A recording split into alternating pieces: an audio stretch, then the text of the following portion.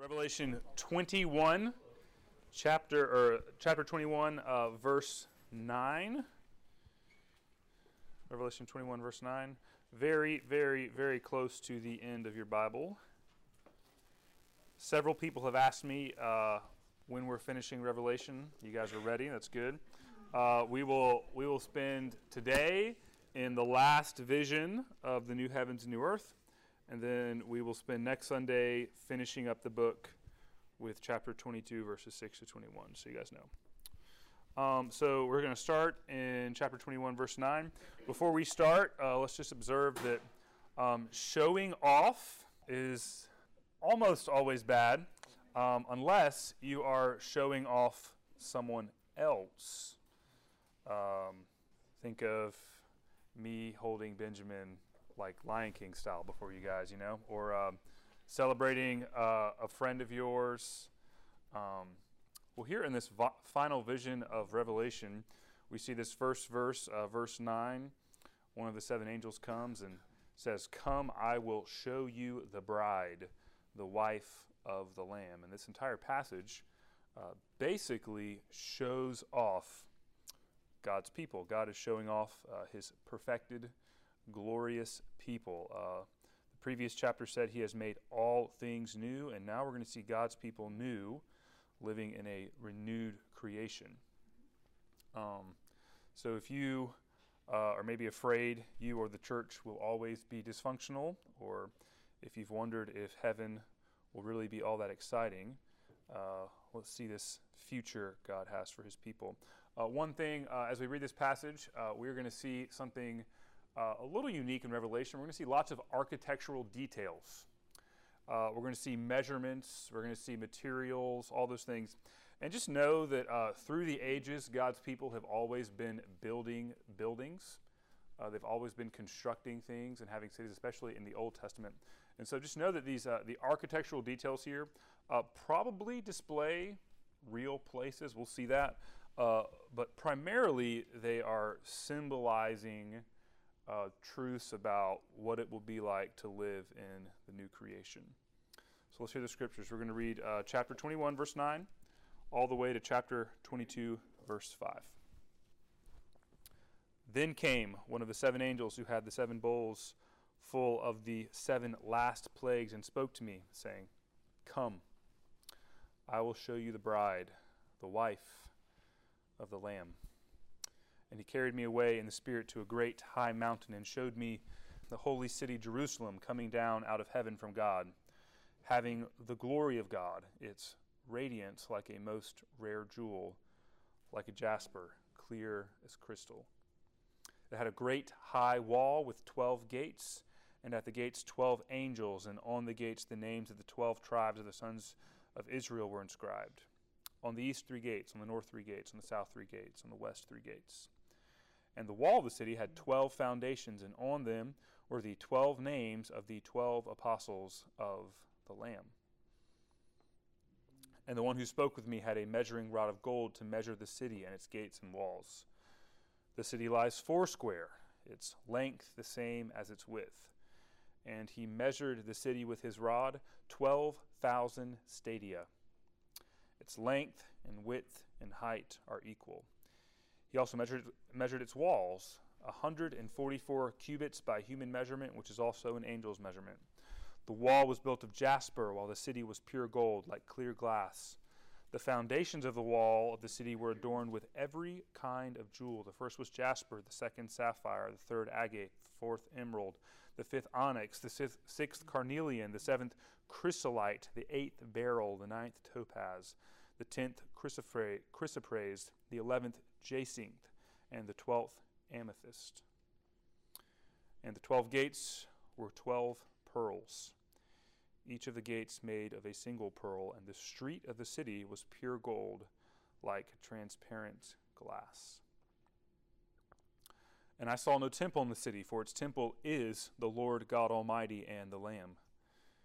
And the city has no need of sun or moon to shine on it, for the glory of God gives its light, and its lamp is the Lamb. By its light will the nations walk, and the kings of the earth will bring their glory into it, and its gate will never be shut by day, and there will be no night there. They will bring into it the glory and honor of the nations. But nothing unclean will ever enter it, nor anyone who does what is detestable or false, but only those who are written in the Lamb's book of life. Then the angel showed me the river of the water of life, bright as crystal, flowing from the throne of God and the Lamb through the middle of the street of the city. Also, on either side of the river, the tree of life with its 12 kinds of fruit, yielding its fruit each month. The leaves of the tree were for the healing of the nations. No longer will there be anything accursed, but the throne of God and of the Lamb will be in it, and his servants will worship him. They will see his face, and his name will be on their foreheads, and night will be no more. They will need no light of lamp or sun, for the Lord God will be their light, and they will reign forever and ever. Let's pray.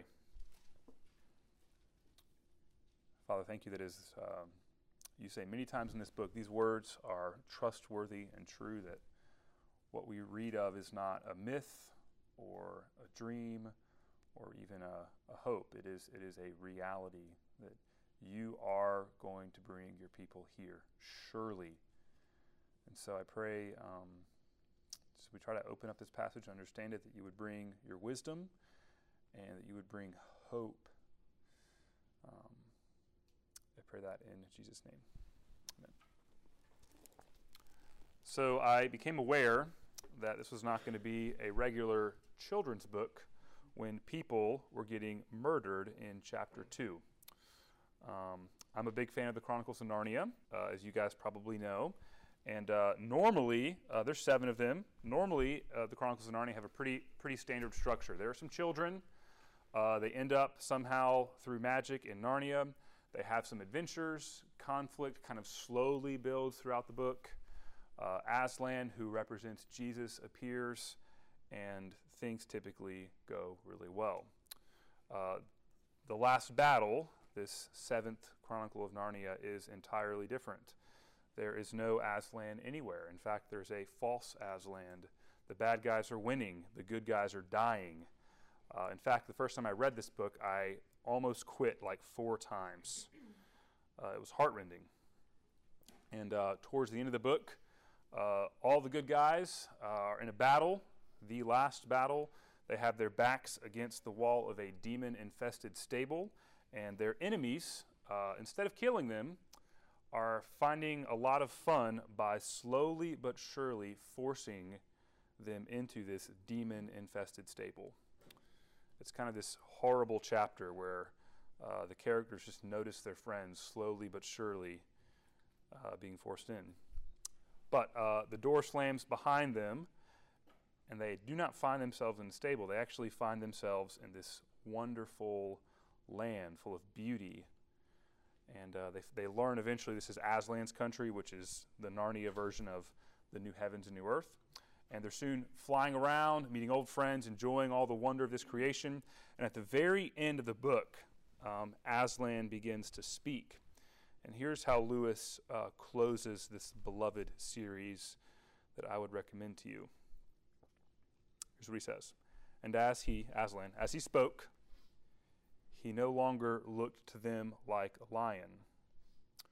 But the things that began to happen after that were so great and beautiful that I cannot write them. And for us, this is the end of all the stories, and we can most truly say that they all lived happily ever after. But for them, it was only the beginning of the real story. All their life in this world and all their adventures in Narnia had only ever been the cover and title page.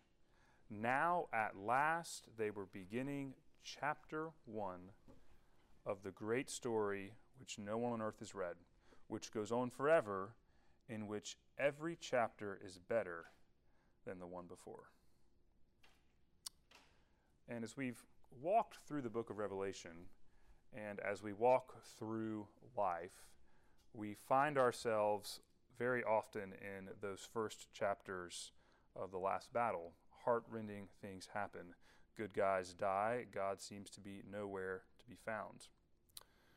But Revelation 21 and part of 22 reveals that all of that stuff leads here to chapter 1 of the great story, which goes on forever and which every chapter is better than the one before. And this vision is given to us and given to these 7 churches in the Roman Empire struggling and wrestling, so that if obeying Jesus today costs us terribly, if it looks like having your back against the wall, we will endure. If it means leaving the comfortable and entering the unknown, that we will do so. So let's come and see the bride of the Lamb in her perfection and restoration, and see that if we endure with Christ, we'll have those things forever. Verses 9 to 21 are a picture of the bride's perfection. There are lots of details here that we'll try to dive in, but everything here, the main theme of these verses, 9 to 21, is that the bride, God's people, are perfect. They are dwelling in a perfect place. First, notice the perfection of God's glory in her. Notice verse 10, the very end shows the holy city, New Jerusalem, coming down out of heaven from God, having the glory of God, its radiance like a most rare jewel, like a jasper, clear as crystal. The glory of God is his weight, his immensity, this light and brightness that radiates from him. And here in the new heavens and the new earth, God's people have that glory. They are full of the presence of God, so they radiate with beauty. God's bride is beautiful. Second, see the perfection of her completion and diversity. Verses 12 to 14 give us this picture of completion and diversity. Notice that there's this repetition of the number 12. The city has 12 gates with 12 angels. There's 12 tribes of Israel there. The wall of the city has 12 foundations, and on them were the 12 names of the 12 apostles of the Lamb.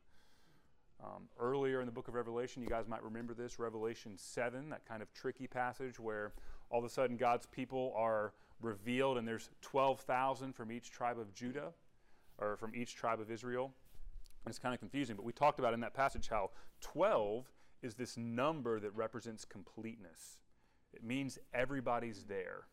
And notice how in verses 12 to 14, you've got 12 angels, you've got 12 tribes of Israel, and you've got the 12 apostles, which represent the church. So literally, every single kind of being in the universe that is rightly related to God, from the angelic host to the Old Testament people of God to the New Testament people of God, they're all there. Nobody whom God has chosen misses out. And notice also, they are wonderfully diverse. There's not one homogeneous expression of worship in heaven. There's Jewishness in heaven. There's diversity in heaven. There's angelic worship in heaven. God's glory is manifold, and his church in the coming age will be diverse, and its diversity will be beautiful.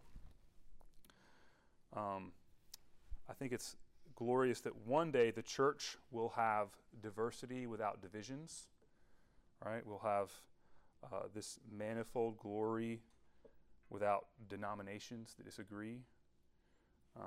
We won't have experiences where we walk into church and their worship style is so foreign to us that we can't understand. No, we'll appreciate the beauty. There will be a perfect union of diversity. So first, God's bride has the perfection of God's glory. Second, she has the perfection of complete diversity. Third, she has perfect measurements. This is probably the hardest section of this passage, verses 15 to 21. This passage references probably the end of the book of Ezekiel, where you have these 4 or 5 chapters where he measures the temple. But just notice, everything about this description of the new city displays its perfection, her symmetry. Notice verse 16. The city lies foursquare, its length the same as its width. There's this symmetry to it. If you're designing it, it looks really good. And notice the city's also huge.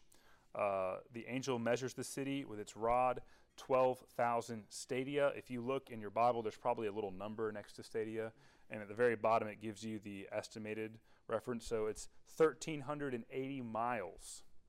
So notice that its length is 1,380 miles, but its width and height are also 1,380 miles. If you multiply all that together, that is 3 billion cubic miles. So there is space. Just to give you a comparison, the surface area of the earth that human beings can inhabit is about 40 or 57 million miles. This new city will be huge. But more than that, I think more than just the size, the idea here is perfection. This number 12,000 appears again. 12 is this number of completion. 1,000 is this number of perfection.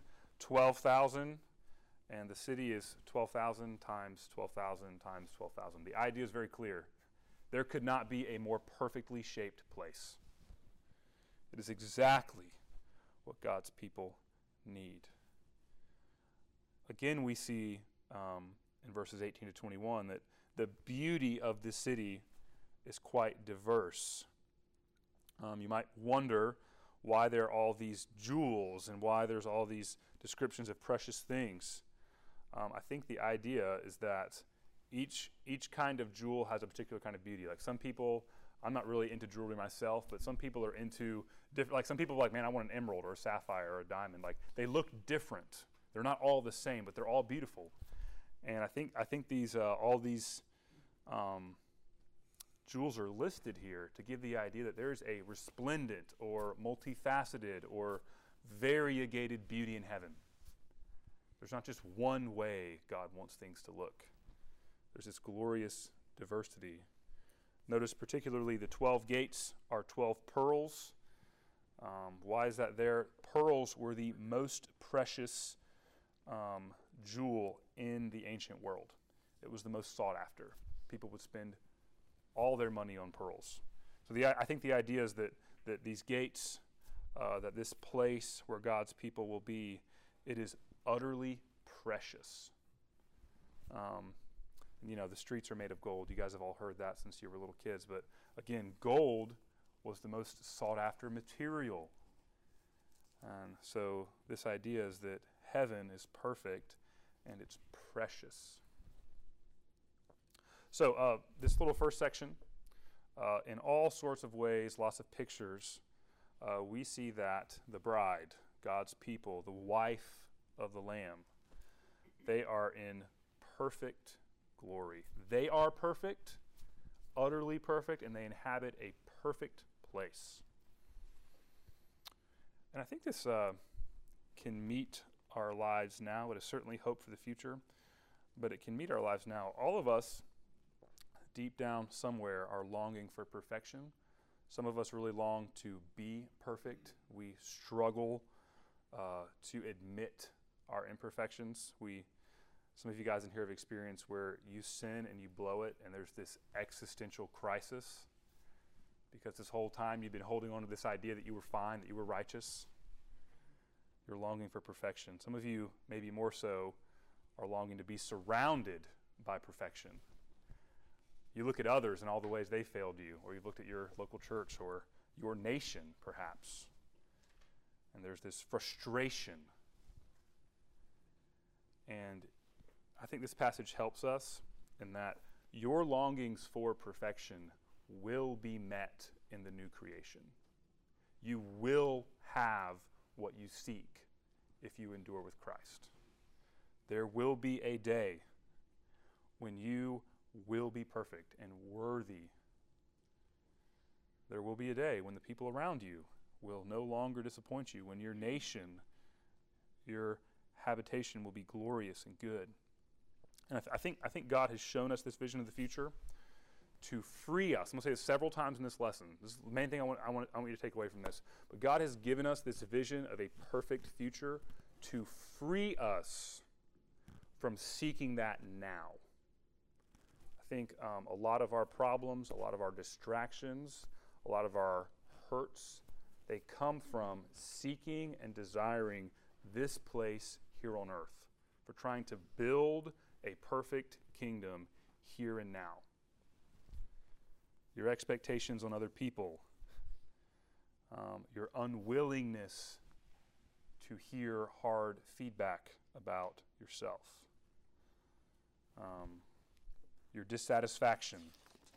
I was reading this verse in Psalm 119. It says, I have seen a limit to all perfection, but your commandment is exceedingly broad. And I was thinking about this. Me and Sarah went on a little trip this weekend, and it was wonderful. It was great. We were in downtown Charleston.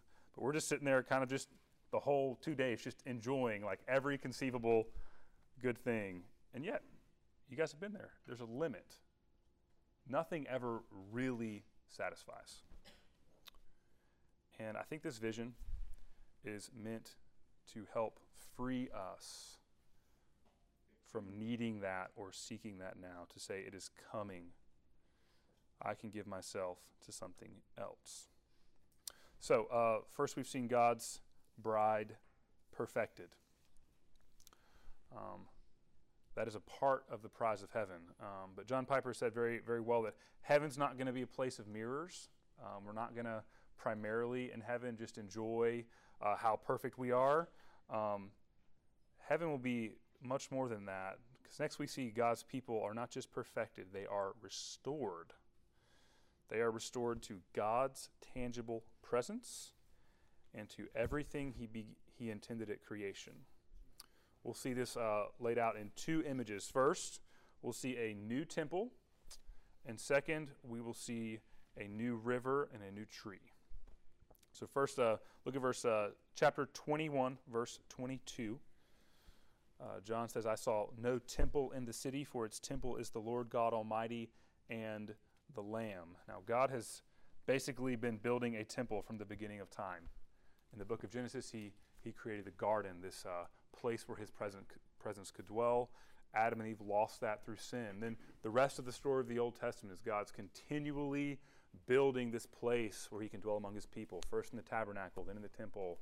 Again and again, their sin destroys that. And Jesus comes as the new temple, and He sends His Spirit to us, makes us the temple. But even now, our experience of God's presence is one primarily of faith. We don't see. But here in the new creation, God will tangibly, visibly dwell with His people. The nearest you've ever been to Jesus, the most powerfully you have been affected in worship, it's just a whisper, just a tiny whiff of what heaven will be like. God Himself will be there. His face, you will see His face, as verse 4 says. What is utterly impossible now, you will have forever. And I think it's helpful to just remind ourselves again that even though we may not see this in our lives because of sin, what we really long for is the face of God. Our longings for adventure and thrill and rapture and pleasure are ultimately longings for God. And He Himself, God will restore us to Himself. John goes on. The city, I think this is related to the temple, verse 23, the city has no need of sun or moon to shine on it, for the glory of God gives its light, and its lamp is the Lamb. Again, it's not just they don't need a temple. They don't need the sun. The sun is the center of life in our solar system, right?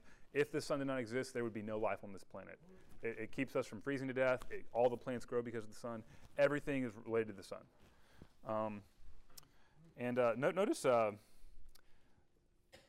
Notice the light here.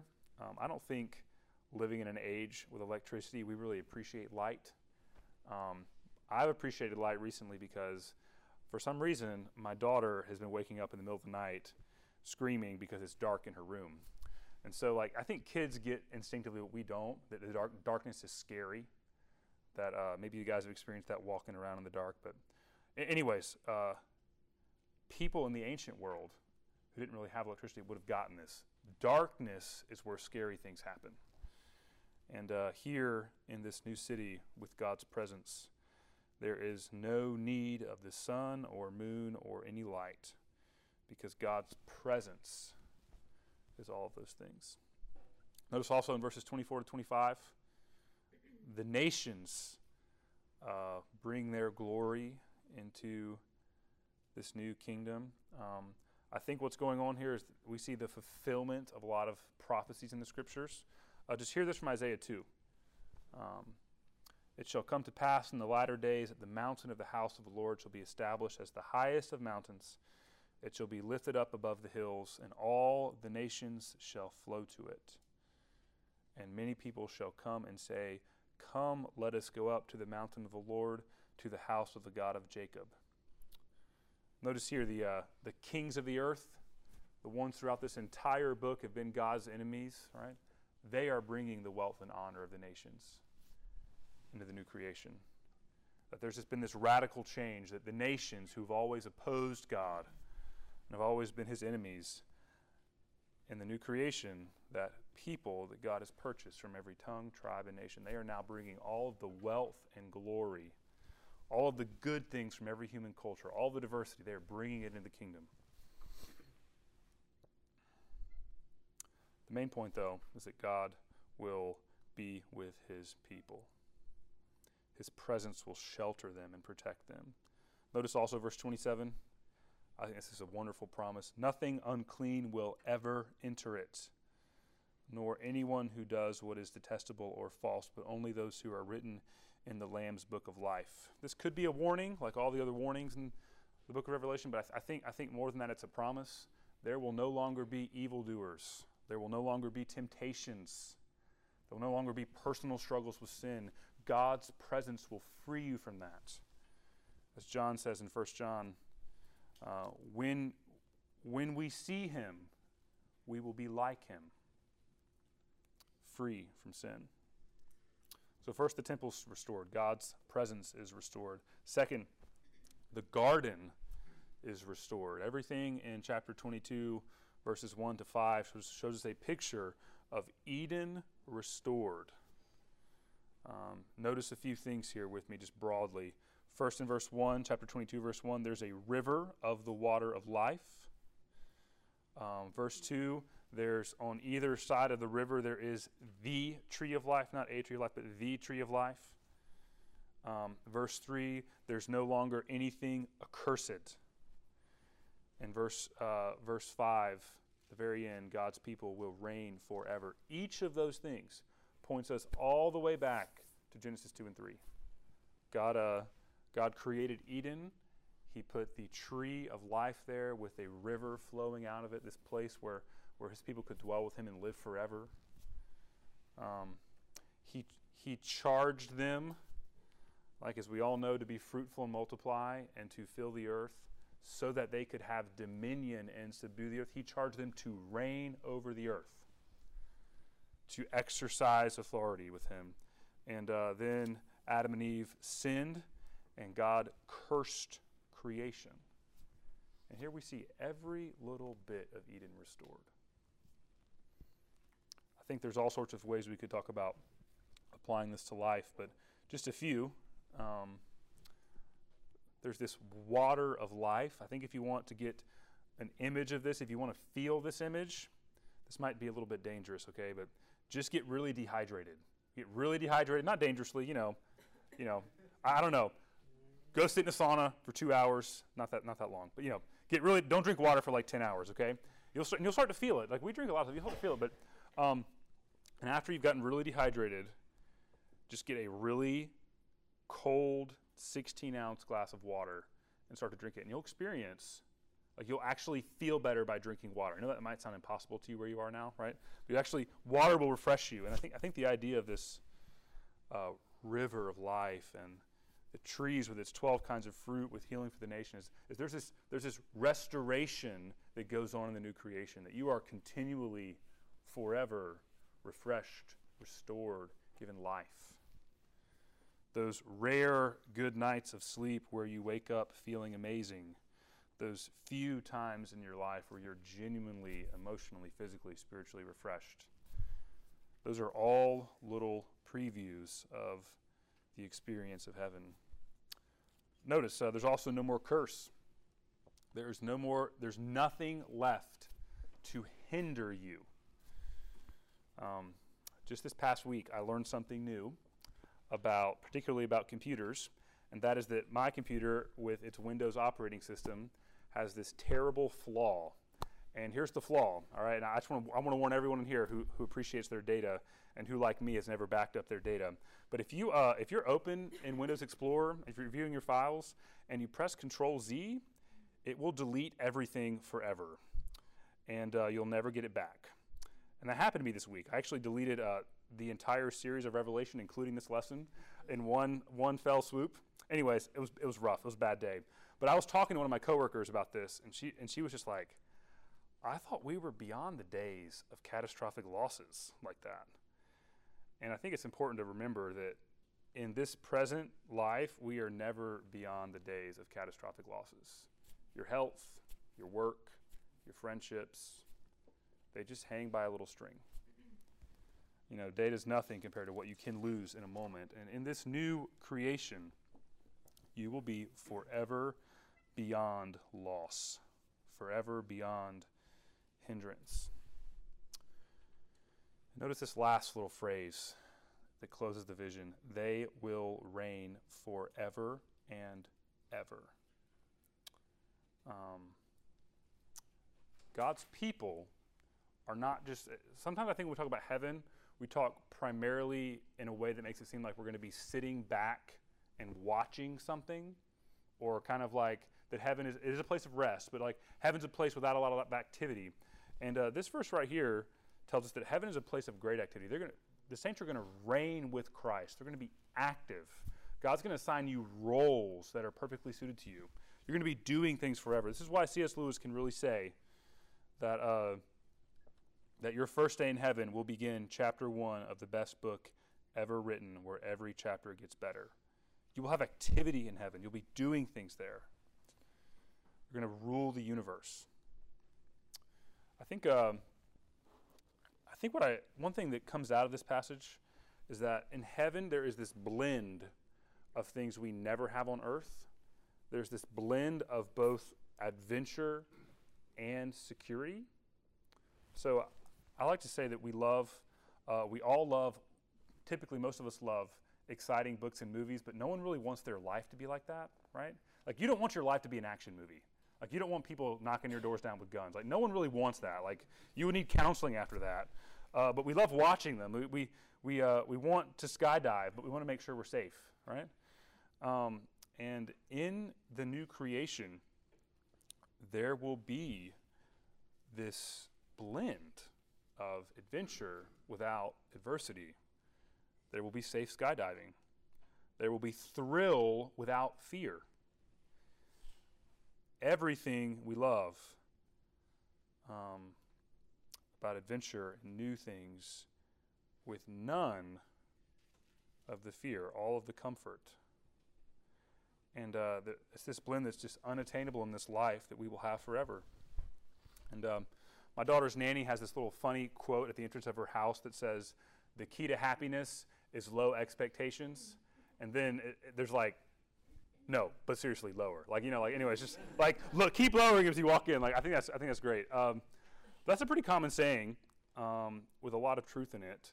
And I think this passage helps us see that we were born for heaven.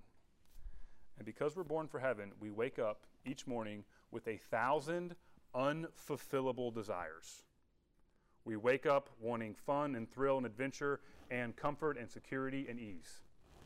And I think this vision helps us to say, again, I do not have to have these things now. I don't have to arrange my life around fun and comfort and ease. I can, in fact, give myself to the uncomfortable, to the dangerous, to the things that cause me fear, because Jesus has these things in store for me. I'll just try to be clear. I think if you are, like me, an American who has grown up with some degree of prosperity and comfort, who thinks that if someone's mad at you, it's your fault. If that's your go-to. Typically, two of the things that are probably most hindering your life with Jesus is this fear of being outside of your comfort zone, of this fear of the unknown. Like last week, if you heard Dr. Lawless preach, and he was talking about one of his main applications was maybe you need to pray, Lord, is it time for me to pack my bags and go to the nations? And you start imagining that, and it terrifies you. You say, I'm going to turn the TV on until I don't think about that anymore. I don't want to go to the nations. It's too scary. That's you. You fear losing your comfort. And I think on the other side of that is we just want to pursue our pleasures. We have a really fun city to live in. We've got literally millions of hours of entertainment at our fingertips. And I think, again, this glorious vision of heaven is meant to free us from those things. It's meant to free us from having to have a safe and comfortable life now. It's meant to free us to obedience that's uncomfortable. Maybe it's uncomfortable just in starting a conversation with someone that's hard. Maybe that's where you start. Maybe you don't pack your bags and go to the nations. Maybe you do. But heaven frees us from having to have safety and security now. And it also frees us from having to have lots of fun now. You don't need to travel the world. You are going to inherit the universe. You can explore it forever. You don't need to have 2 sleep-in days a week to feel refreshed. You will rest and be refreshed forever. You can spend your life because everything you want is coming. There's one more thing in this passage. We see God's people having personal perfection and complete restoration. But there's one more thing that kind of pops up in this passage that we haven't seen a lot in the book, and it is this figure called the Lamb. Now, the Lamb's been in Revelation. He appeared in Revelation 5, Jesus Christ crucified, and he's appeared a few times throughout the book. But all of a sudden, he is all over the place in the new creation. He appears 7 different times in this passage. Chapter 21, verse 10, come, I will show you the bride, the wife of the Lamb. Verse 14, the city has 12 foundations, the 12 apostles of the Lamb. The temple is of the Lord God Almighty and the Lamb. Its lamp is the Lamb, the Lamb's book of life, the throne of God and the Lamb. And there's a question I want you to think about. Why, in a place that no longer has any sin, in a place full of people who are now freed from sin and no longer need forgiveness, why does Jesus appear as a lamb? Why does he appear as a bloody sacrificial animal in a place with no more need for sacrifice? I think what John is going after here there might be a couple things. And first, I think he just wants to remind us that heaven only comes one way, through God's Son killed. That paradise comes through sacrifice. That heaven is available to you because hell was poured out on Jesus. As we look at this picture of this future that's so bright, I think John wants us to look back at that darkest moment in history when Jesus hung forsaken by God. He wants us to see this is what Jesus bought with his blood. It's what he bought for you, not just restoration and forgiveness in this life. Yes, that's certainly there. But Jesus has won this. He's purchased this. He's made this possible by his blood.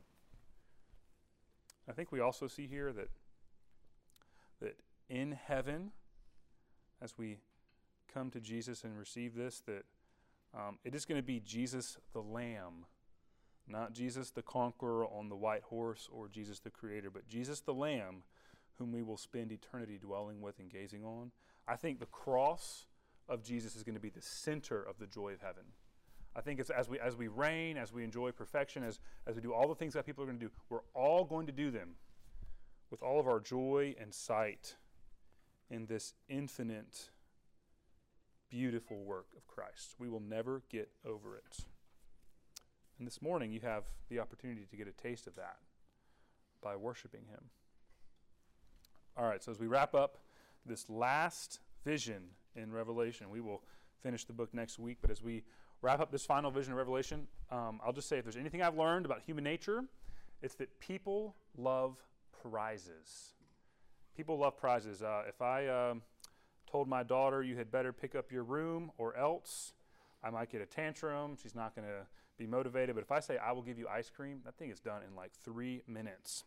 But just for you guys, okay? I bet if I gave a March scripture memory challenge, if I just spent the next 4 weeks encouraging you guys to memorize Psalm 119, which is 170 verses, in the month of March, all right? And I just guilted you into it. I just pulled everything out, okay? I'd probably get a few takers. I'd probably get some effort. But I doubt I'd get 100% participation, and I doubt I would get a lot of Psalm 119 memorized. But if I said, hey, y'all, I will give you $1,000 for every verse out of Psalm 119 that you memorize in the next month, and if you get the whole thing, I will give you $1 million. And you knew that I wasn't lying and that I would actually do it. I think every person in this room would go after it. I think some of you would quit your jobs because $1,000 per verse, $1,000 per verse, that sets you up for like 3 or 4 years, you know? People love prizes. They motivate. Guilt might motivate you for a little bit. This idea that we should do something might motivate you. But a prize, that will radically change your life. And this passage gives us a prize. An inch of heaven is more precious than 1,000 kingdoms on earth. This passage demonstrates to us that what is coming before us, what we have if we endure with Christ, it is utterly precious. And it's worth whatever it cost us. Revelation again and again has said we must conquer. We must lay our lives down. We must endure with Jesus. If we personally are going to be saved, we need to adjust our lives today. And the beauty of this final vision is it doesn't just tell us we need to do that. It gives us the ability to do that. It enables our obedience by giving us motivation. It shows us, it gives us a picture of the prize before us. So see it. Let's pray. Lord, thank you. Lord, I just thank you that it's so hard to describe heaven, that its realities are so precious and beyond us and so beautiful that words just don't come close. Thanks for that. I pray that you would give us a taste today. I pray you would motivate us and encourage us in Jesus' name. Amen.